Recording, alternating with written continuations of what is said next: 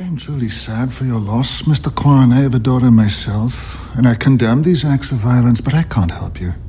Then please tell me someone who might know the names of the bombers, someone I can talk to. I don't have any connections to those sorts of people, I'm sorry. I don't believe you, Mr. Hennessy. You're very powerful, man. All right, I work for the government and our elected officials. I do not work for terrorists. IRA politics and terrorism are different ends of the same snake. Whichever end you grab, you still grab a snake. It makes a great deal of difference which end you grab, because one end will bite. Again, I'm sorry for your loss, Mr. Kwan. Good day.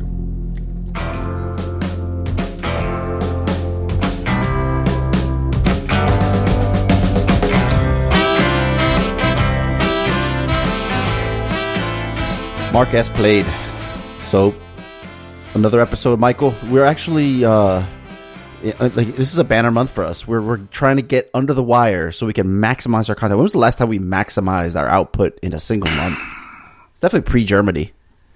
2018, March, February 2000. Yeah, right before I left. Sometime around there. Which is fitting. I won't give it away just yet. But the podcast I'm using, you know how I told you I have like a follower limit? Like I want to try to get the true underdogs out there in the podcast world. Yes. Okay. Mine, I believe, has under 60 followers.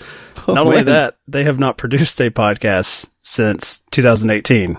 Oh, see, you do it differently than I do then, because I make sure that they've published something recently, but mine has under 500 followers. There you go. So I had that thought, though, but I was just like, you know what? We're inconsistent. We should reward other shows because the feed is still active. They're still paying for hosting. So okay, I'm going to give them a shout out.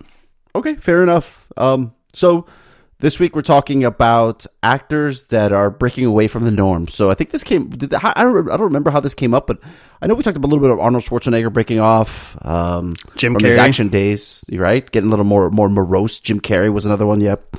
So why don't I? So the movie that we were revolving this around is The Foreigner, and I think this is more on Jackie Chan. Even though I recommended this to you on him departing, I think this is more about Jackie Chan aging versus Jackie Chan departing.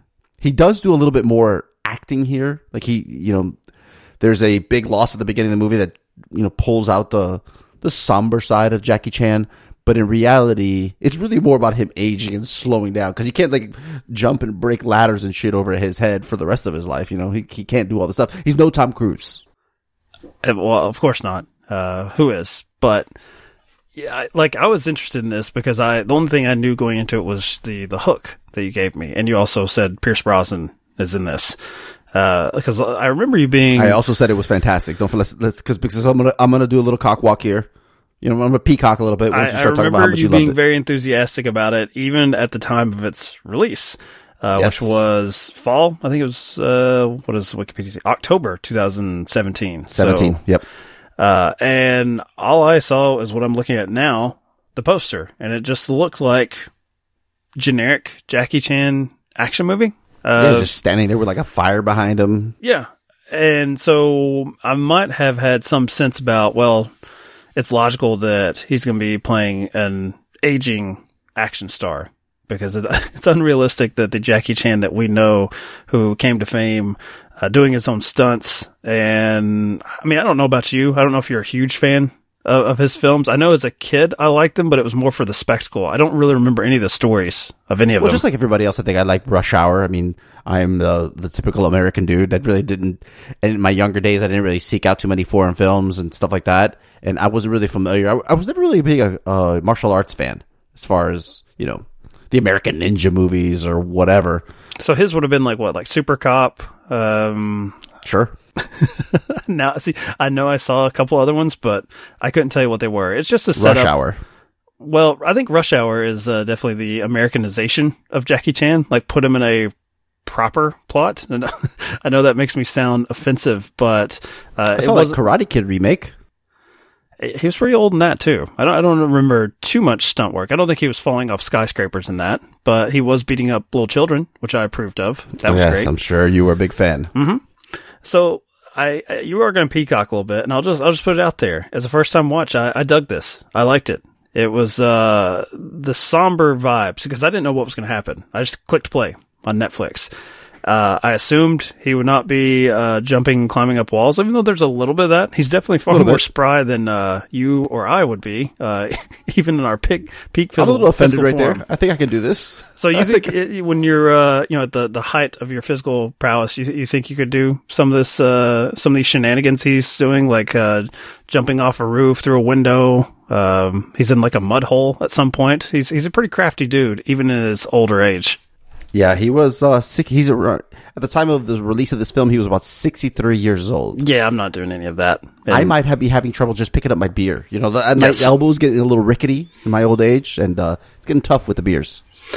But since I knew I was going to come in positive, and I knew you were going to, as you said, peacock, I purposely went out and found a clip, and I used the portion of the Vertical Viewing podcast, because there was 3 dudes on here, and I used the one guy who didn't like it. The other 2 were enthusiastic. Well, this is supposed to be a positive podcast where we like lift up other shows with our 10 followers. Well, I'll get to maybe a little bit more of my explanation when we get to the end of the show and lead into our next episode. This movie was way too long and not fun enough, and just really a pretty giant disappointment on the whole. Because you went in expecting some Jackie Bourne is really what you expected, right? I thought I was going to get Taken with Jackie Chan instead of Liam Neeson, because nobody knew Liam Neeson was a badass until he did Taken, and then all of a sudden there he was kicking ass. So Because imagine no if one- Jackie Chan was in that situation. Because no one knew that Jackie Chan was a badass, right? But I'm saying, Can you imagine. hit the button on that? I'm just saying. Oh, there it is. I'm just saying, imagine if Jackie Chan were put into a situation like Liam Neeson was, where he's a crazy badass. Like, he would have kicked ass way better than Liam Neeson would have, I think. Yeah. That's it. I want to see a cool versus movie. The Foreigner versus Taken. Ooh. Right? Who would win? So, yeah. Jackie Chan. Yeah, of course. Jackie Chan. He'd fight him with a scarf and fuck his head, like just rip his head off. Like, he'll block your knife attack with his forearm and then just You're done. like, kill you with a scarf. You're done. I love Jackie Chan. Just as soon as he appears on screen in this movie, I felt a nice little heartwarming sensation. Even the negative opinion here came into it with baggage, right? So the other guys, I think like you or myself, the baggage of the Jackie Chan screen persona worked in this film's favor, because it was more interesting to see him lose a step. And even if he is still slightly superhero-like here, he's a former like special forces type dude. Every time somebody says U.S. Special Forces, you would think he's freaking Clark Kent or something, like Superman. You know, they really hang their hat on this. They have a very high opinion of U.S. Special I know Forces. why you appreciate this film so much. You like the reference with which they're talking about the Respect American America. Yeah, exactly. So he's definitely, better. He's heightened from your average guy. But they compared it to Taken in that regard, because Liam Neeson, like what he's able to do, a normal person can't. And the film sets it up, like, right? He has the special skills that can do it. What I liked better about this one is if you come in blind, like myself, and I guess unfortunately now if you're listening to this podcast and you haven't seen it, I'm kind of taking away a little bit of that joy of discovery that I had. That's also meant as an insult to you, that I'm claiming it as a discovery for myself, even though for 2.5 years you've been saying, hey, you should watch The Foreigner, and I disregard it. Trying to. Yeah, well, you do that to much of my advice, but Right, that's right. neither here nor there. Yeah. I didn't really know what we would get from Jackie Chan. So the one sort of dissenting voice on this podcast was coming from that point of fandom where he just wanted something different. He wanted to see Jackie Chan do all the crazy shit he had done before, but he wanted it to be in this sort of world, this more Jason Bourne type world. Because I don't think it's offensive to say that Jackie Chan's previous action hits are a bit on the cartoonish side. Like, even in those movies, he's not taken super seriously, even though he is very skilled and is punching people off buildings. Here, like, when he hurts someone, I think you actually feel the impact here. It definitely has that sort of modern action sensibility. I wouldn't say in Taken you actually feel any of it. I think Taken is far more of a cartoon than The You get to Foreigner. see Jackie Chan groan as he gets up. You know, like how I feel today is how he looks after getting kicked down at 63. You know, so it makes sense. Yeah.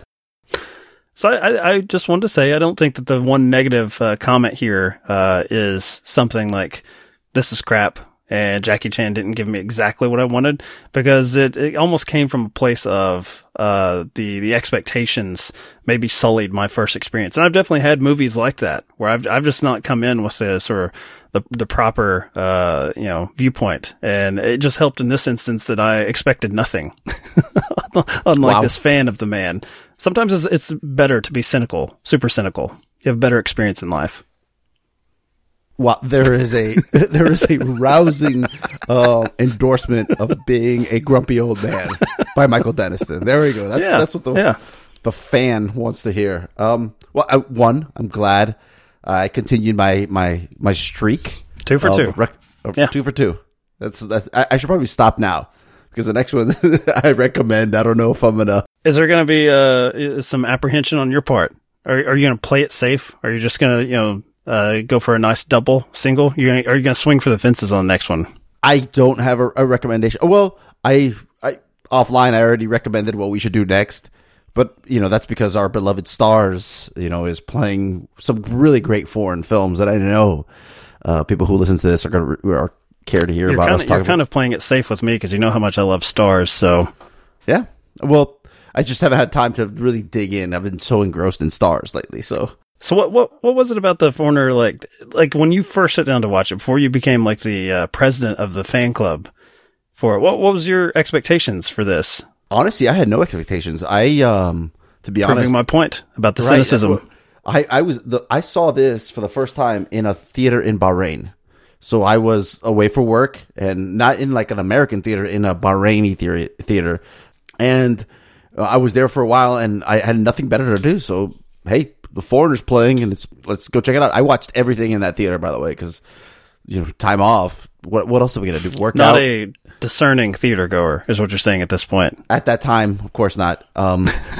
So I knew nothing about it. I was like, Jackie Chan, whatever. I know this dude, but the reason I recommended it to you is we talked a little bit. I've been doing it for a while because I really love the movie. I think the movie's great. I had it in my top 10 of the year, I believe, the year it came out. But I know that you've been on the kick about the Patriot Games, and this movie definitely leans away from the action piece and goes heavy into this political intrigue, espionage sort of thing, where I just hook, line, and sinker. I found it great, and it's our espionage movies kind of roll with the times. In the 80s and stuff, it was very much the Russians and our Cold War era stuff. Post 9/11, everybody was a brown person that you had to go get. There's a thing with Michael Keaton there where he's training up the guy to just kill all Arabs or whatever the hell it is, or So that was fairly recently too, wasn't it? Yeah, I actually watched that. That was terrible. Well, it wasn't terrible. It was just fuck. Not good. Not The Foreigner. That's for sure. So here it was like a throwback. I was like, we're talking about the IRA again. Is this a thing? I don't know. And then Pierce Brosnan is amazing in this movie. Everybody's great. I love about this movie that nobody wins. Every single person in this movie, from the top to the bottom, gets their comeuppance in some sort of way. Even our protagonist does not win. Yeah, unlike Taken, where I guess spoiler alert for that, the family reunion. Yeah. The Does daughter the wife die is in one of the sequels? I'm not up to date on my Taken continuity. I think I've seen at least Taken 2. Does she die in that one? And there's another I think she dies in the third one. Okay, maybe. I'm not seeing the third one. Which I don't again think would be a win for our protagonist, but it's either right here. Like Jackie Chan is on. I mean, he is basically on like a suicide mission of sorts. Like there's not going to be any joy in his life going forward. Like I mean, just the way he plays the role, the sort of vibe you get from it. I don't think enough credit's given to Martin Campbell, the director here. Yeah, he does some really he did my favorite James Bond movie, Casino Royale. That's my favorite, which is weird. He's a talented guy because he definitely doesn't have this sort of auteur reputation. I doubt Is your he'll Green Lantern fandom through the roof? It's not through the roof, but I only saw that one once, and I just remember thinking, like, that was fine. Like, I don't remember no, being I saw it about half of it, I'd say 2 weeks ago. It was on cable of some sort or on something, and I kind of caught it, and wow, it's bad. Is it? Because my memory was that this is not any worse than a generic Marvel movie, really.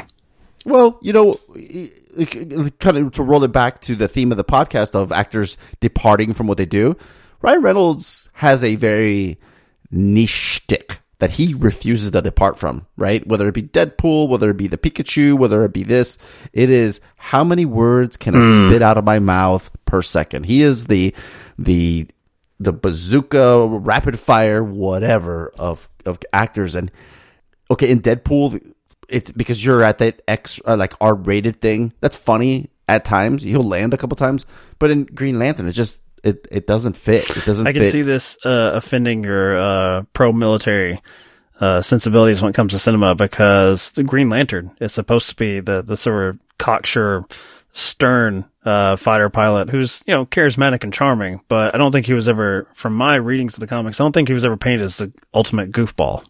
The class I'm clown. a Hal Jordan guy. Yeah, I'm not whatever the hell he was. What was his name in there? I actually thought he was. I thought he was supposed to be Hal, but just not the Hal that I would have thought. I always thought of Dennis Quaid when I was younger. When I was reading Green Lantern comics, that was the ideal version. So what's the African American one then? John Stewart. John Stewart. I'm a John Stewart guy. I like the John Stewart. The very stern. I like the one that's on the Justice League hard cartoons. ass. Yeah, stern. This is we may actually get some numbers if we tag this Green Lantern, because we have a segment that actually would appeal to people. Okay, Martin Campbell, that's where it was. I was going to give him credit though, because he did Casino Royale, but he also did Goldeneye with Pierce Brosnan. And those are two, you wouldn't expect those to be the same James Bond director. I think he just, he works with the material. So like something like The Foreigner, which came after Green Lantern, I don't think you would see that as like, oh, this is the same director. He adjusts his game depending on what's being asked of him here. And Mask of Zorro, I don't think I've ever seen that, but I know it has some fans, and I probably should get around to it. It's fun. A 90s action movie. That was the arrival of Catherine Zeta-Jones, was it not? Yeah, well, that's when I fell in love. That's for sure. But what's interesting? Have you ever seen No Escape with Ray Liotta? No Escape, Ray Liotta. I think it's. I see No Escape on his IMDb here, but I think it's the Ray Liotta. Yep, it's that. Is that like a Most Dangerous Game type? Yeah, thing. They take the prisoners and they put them on an island, and they have to fend for themselves and create a whole society. I've not seen that, but I'm That's aware. a Martin Campbell joint. Another one that just kind of sticks out like a sore thumb. I think with like something like The Foreigner, what's different about it, and I like that he's working it with Pierce Brosnan, is that you spend. The only thing, and I'm not trying to make this sound like a weaker entry, because this is an unfair comparison, or maybe it's complimentary. Die Hard is what came to mind as far as another action movie that spends so much time with the villain being hounded and harassed by the hero. Because it's usually flipped, right? It's usually like you mentioned Patriot Games. It's usually Harrison Ford receiving a call, receiving a threat. His family home's attacked. He's the one that he's always just barely escaping. They're trying to figure out when the next attack's going to happen. And here, I really admired how often you see a befuddled and really fucking frustrated Pierce Brosnan try to deal with this one dude that he's just sort of, he just blew him off. Like, hey, yeah, your daughter was killed. That's life. I don't like it either, but what am I supposed to do about it? Now get out of my office. Make an appointment next time. And this guy, I mean, very simply, you're going to regret this. And there's a certain thrill seeing that the villain just flummoxed for so long. And it's kind of ballsy for a movie to do it, to put the villain on his heels for as long as this film does. I think that we talked about Brosnan also being, is he often the bad guy like this? He's not. Because I always think about him as James Bond, right? Even in Thomas Crown Affair, he's kind of like even richer James Bond. He's sort of untouchable, sexy, getting the girls. A couple. There's the Tailor of Panama, which came out, I think, in 2001, where he's another spy type. And he gets, I believe, Jeffrey Rush kind of involved. Jeffrey Rush playing the everyman. And he definitely does some scummy things. I don't know if you would call him the outright villain, but he uses and abuses, relationships for his own means. And then there was a comedy called The Matador. Did you ever see this? I did not. Greg Kinnear. I think you should check that one out because he plays a hitman who has like no social graces whatsoever. He's an exceptional alcoholic who can barely function on the job anymore. Now there's a hero of mine. Yeah. Was he the villain in Lawnmower Man? I have never seen Lawnmower Man, but that era is definitely on my mind because I got into a bit of the 90s stuff. The 90s stuff, and I was getting into a somewhat defensive / combative conversation with Chris Maynard over on Projecting Film because I made him watch Swim Fan, which I had never seen. This was not like your Foreigner thing. And he apparently really hates erotic thrillers. And so then we got into this thing about Disclosure with Demi Moore, where she's the aggressor in a... Demi Moore and Disclosure.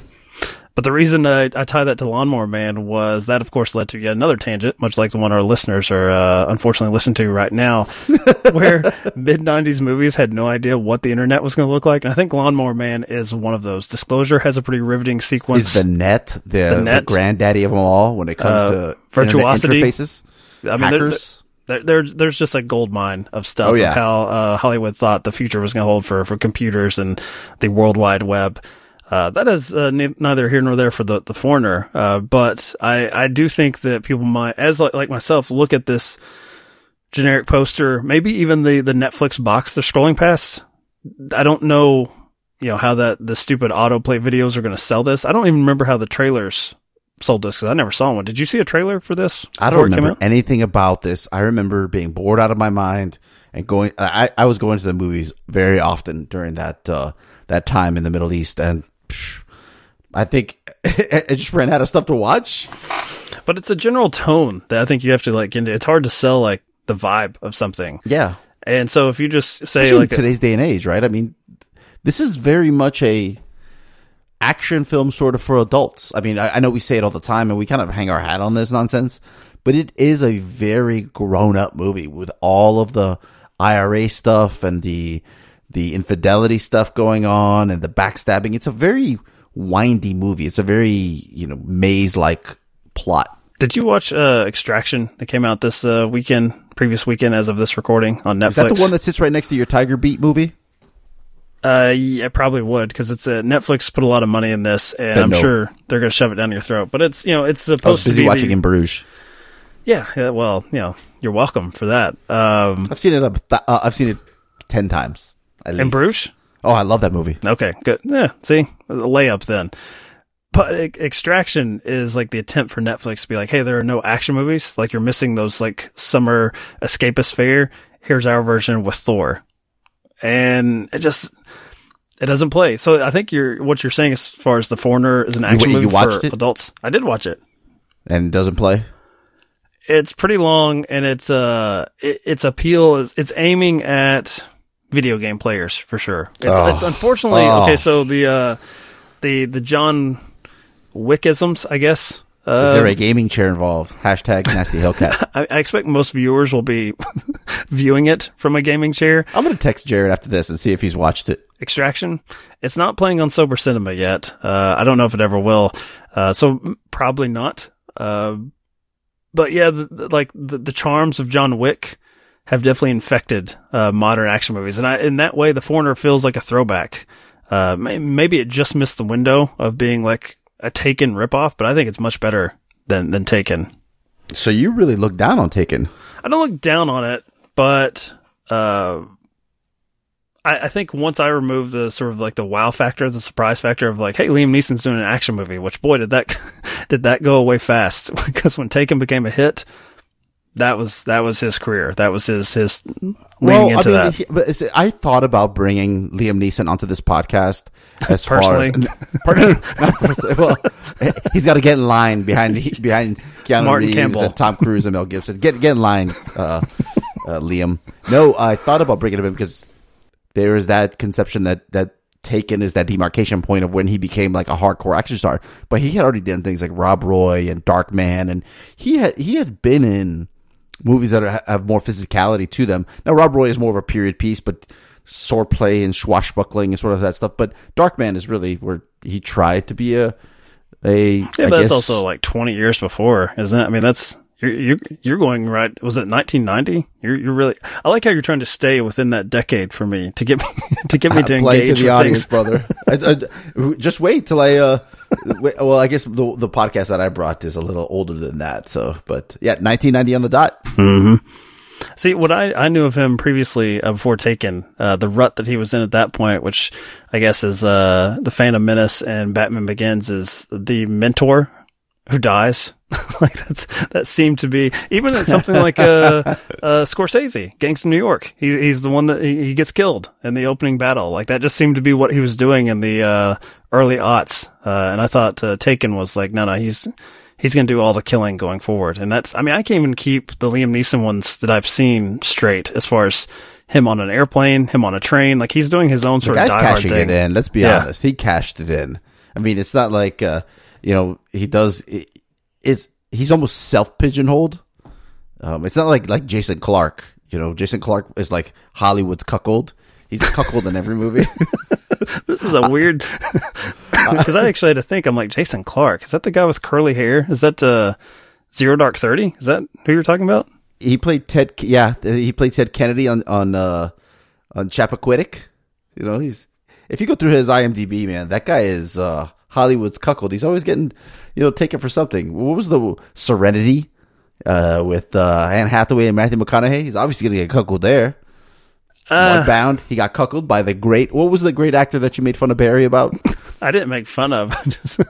You know what you did. Look, I applaud what I perceive to be genuine enthusiasm, and it's so genuine that I can't even touch it because I don't even remember that dude's name. It was Barry is his number one fan. I think he was in Triple Frontier, though. I believe Another Netflix joint right next to Tiger Beat. You're thinking of Garrett Hedlund, sir. Is that who it is? Is that who Yeah, Barry it's Gary loves Hedlund. and adores? Shines like a diamond. I remember. I remember that. Oh God! Did you? Well, I think I never thought of Jason Clarke here as the Hollywood's cuckold, but he does tend to play the semi-abusive partner that should obviously be left for someone else. Like He should be Matthew cuckolded. McConaughey. But do you call them that?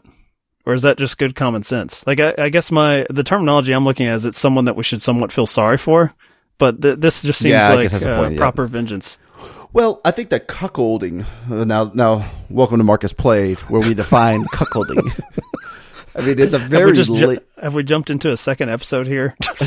very linear, a very strict definition of what it is. It's an action and a audience role that you play in this action that is pretty well defined. So I don't know what.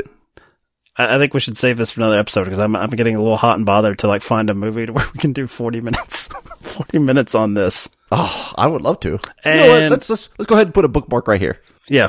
That is some free clicks too. If we just hashtag cuckold.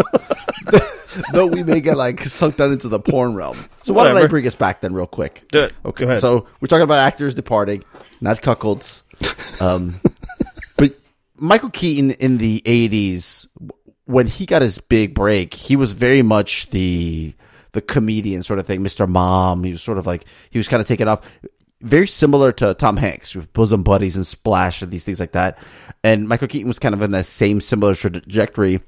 And I was listening to the Mixed Reviews podcast, and they really focused on sort of his jump from Mr. Mom to Batman. Bruce Wayne has a real heart and soul, and I saw one article refer to him as a contemplative nerd as Batman, and I don't think that's, I don't know if that's necessarily the wording I would use, but I get what they mean by that. Like, he's not this big buff macho guy. He's not really about going out and beating up people. Right. There's no training montage. Right. Exactly. Right. And it's one of the few Batman movies, especially when you compare, and I know this probably won't sit well with certain people, but he does detective work, which is a huge part of who Batman is. Right. Whereas if you look at the Nolan movies, you literally have Christian Bale just screaming at people where are the drugs?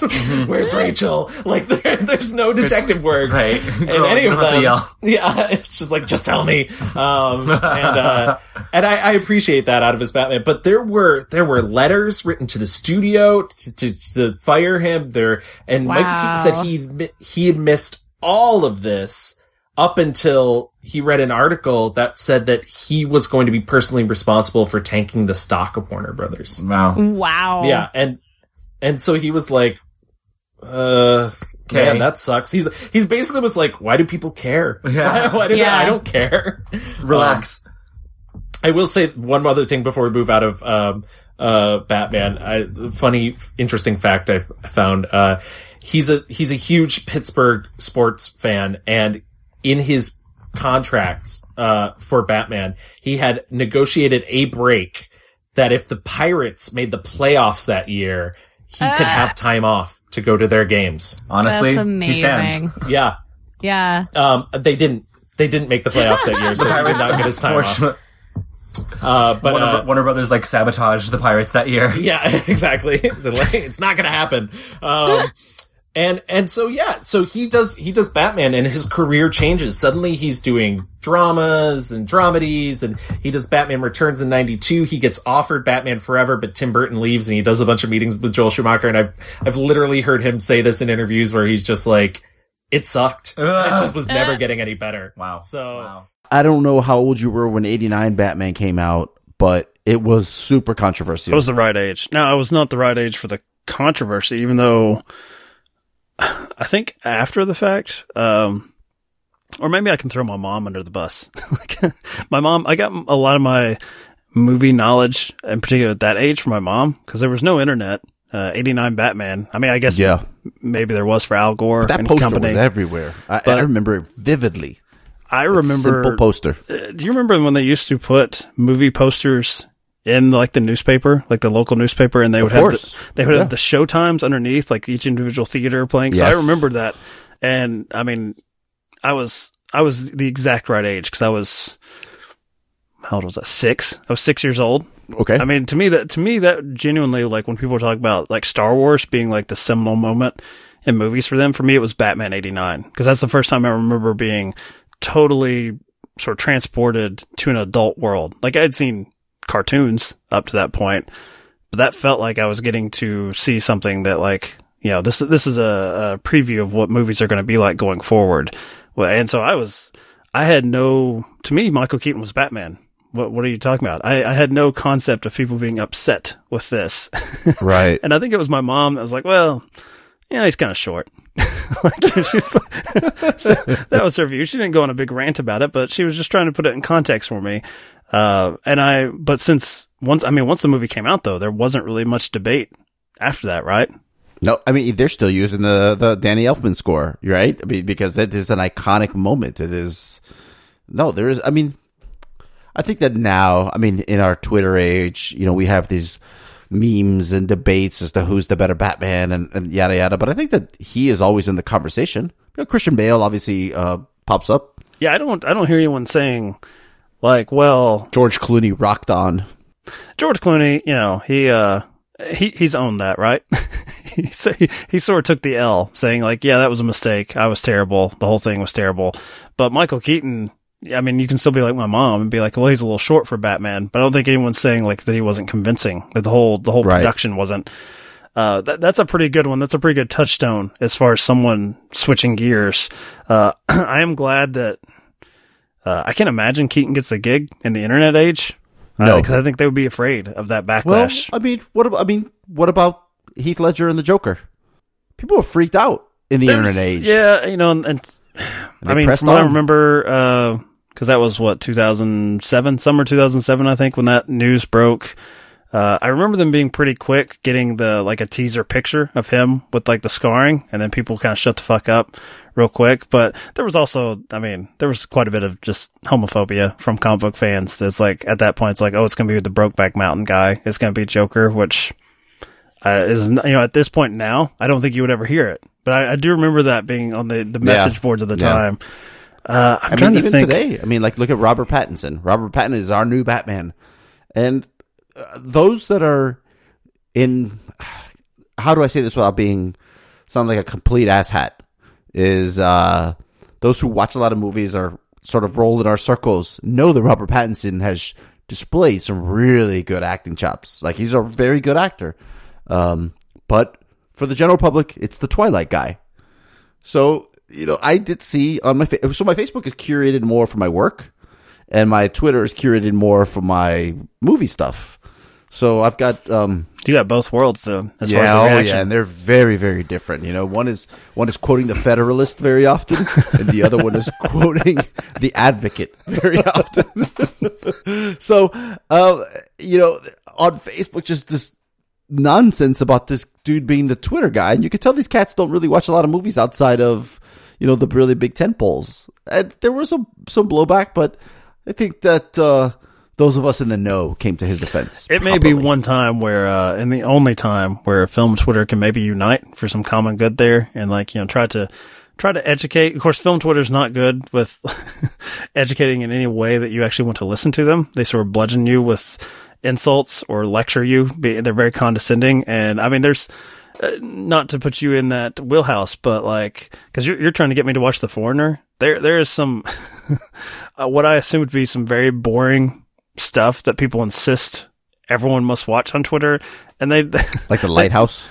The Lighthouse is a great example because I had some fun with that one. Yeah, it's absurd. It's absurd, comedy. A lot of fart gags in that, which is fine. But you have to read the room as far as the Facebook people, to just kind of continue with this example that you're giving. You cannot bludgeon the Facebook people to watch The Lighthouse. You have to know this has a limited appeal. And don't make that your first bullet in the chamber. No. But Robert Pattinson is Batman now. I'll just insult the Facebook people a little bit.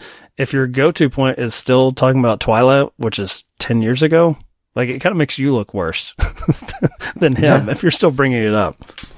Well, I mean, you got to find time to watch The Lighthouse or some of Robert Pattinson's Our House Fair in between viewings of Fox News, I guess.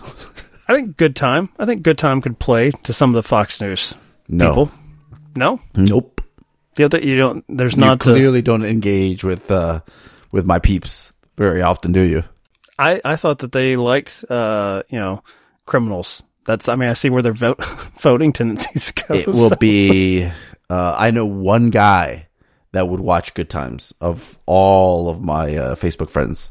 One guy. So, this is actually kind of an interesting, side point here as far as expectations. So, we've kind of shifted gears, it's expectations of actors, which really just is a reflection back as far as people's own sort of limited, entertainment options, I guess.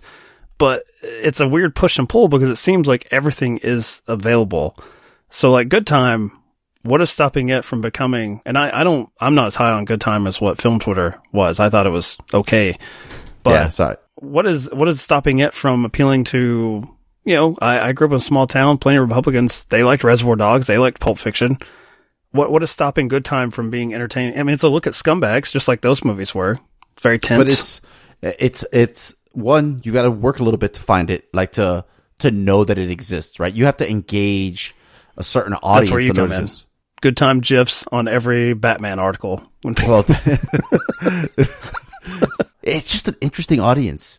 So here's another take. I mean, not to dodge your question or anything like that, but in this sect of my life, there are more people stealing and pirating than in the art house sect, right? Like the Kodi thing on the Amazon Fire Stick and all that stuff. I can't tell you how many people have tried to get me to do this. And I mean, everybody's pirated a movie at some point out of almost necessity. I just did it last week. You're a monster. You're a thief. I dropped it. I've been open about this. This is my new campaign. I wanted to talk about French Kiss, which is a mutual friend Dave. That's one of his favorite rom-coms. It's like his Foreigner from you. He was like, you should watch this. You like rom-coms. I've seen it. It's the Kevin Kline joint, right? How did you watch it? Do you remember? I watched it a long, long time ago, so I probably watched it on VHS or DVD rental from Blockbuster or something like that. So, given our global pandemic, I couldn't get the DVD, and I think it was even having to get a used copy. But this is why you got to get the Netflix discs back, Mike. I'm telling you, man. That was, I believe, a long wait is what I got as soon as I added it to the queue, and I'm like, well, that's not good, because that means they probably don't have it and don't expect to see it anytime soon.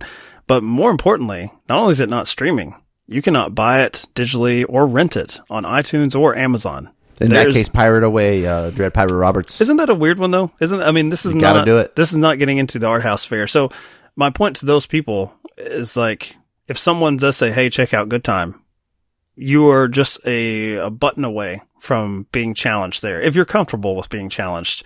And I guess it's just a difference in audiences. Like, even the podcast I use, the guy admitted he wasn't like totally comfortable with, like, he was going to get this basically sad bastard Jackie Chan.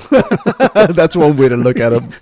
So, and this is a guy talking on a movie podcast. So everyone has that. Sometimes it's just not going to jive with what you're expecting. Yeah, but and that's fair enough. But you shouldn't, only in rare instances, should you say like, well, I don't know about that because I've not seen it. Because if you have any interest in engaging in the conversation, it should be available to you, unless it's fucking French Kiss, which Dave wants to talk about incessantly. I'm guessing because no one can challenge him because they can't fucking watch it. Yeah, well, and I think that what this podcast has, Marcus Plate has shown you is that you should never listen to Dave. You should always listen to me because I'm 2 for 2. 2 for 2. Available and excellent. I'm going to preview the next movie, the next podcast, which I told you I would get back around to. And this is like the easiest layup of a topic. It is The Pleasure of Complaining, which I feel like eventually we will get to. Like, we will pick a target and complain. And the movie I've selected to center us is In Bruges, which is pretty much 2 dudes, and one of them complains almost the entire time about their particular situation. So I think the internet should love this, and we should have plenty of podcasts to choose from. Movie podcasts that are complaining. Oh, yeah. I'm sure we. You know what? I'll put myself in there.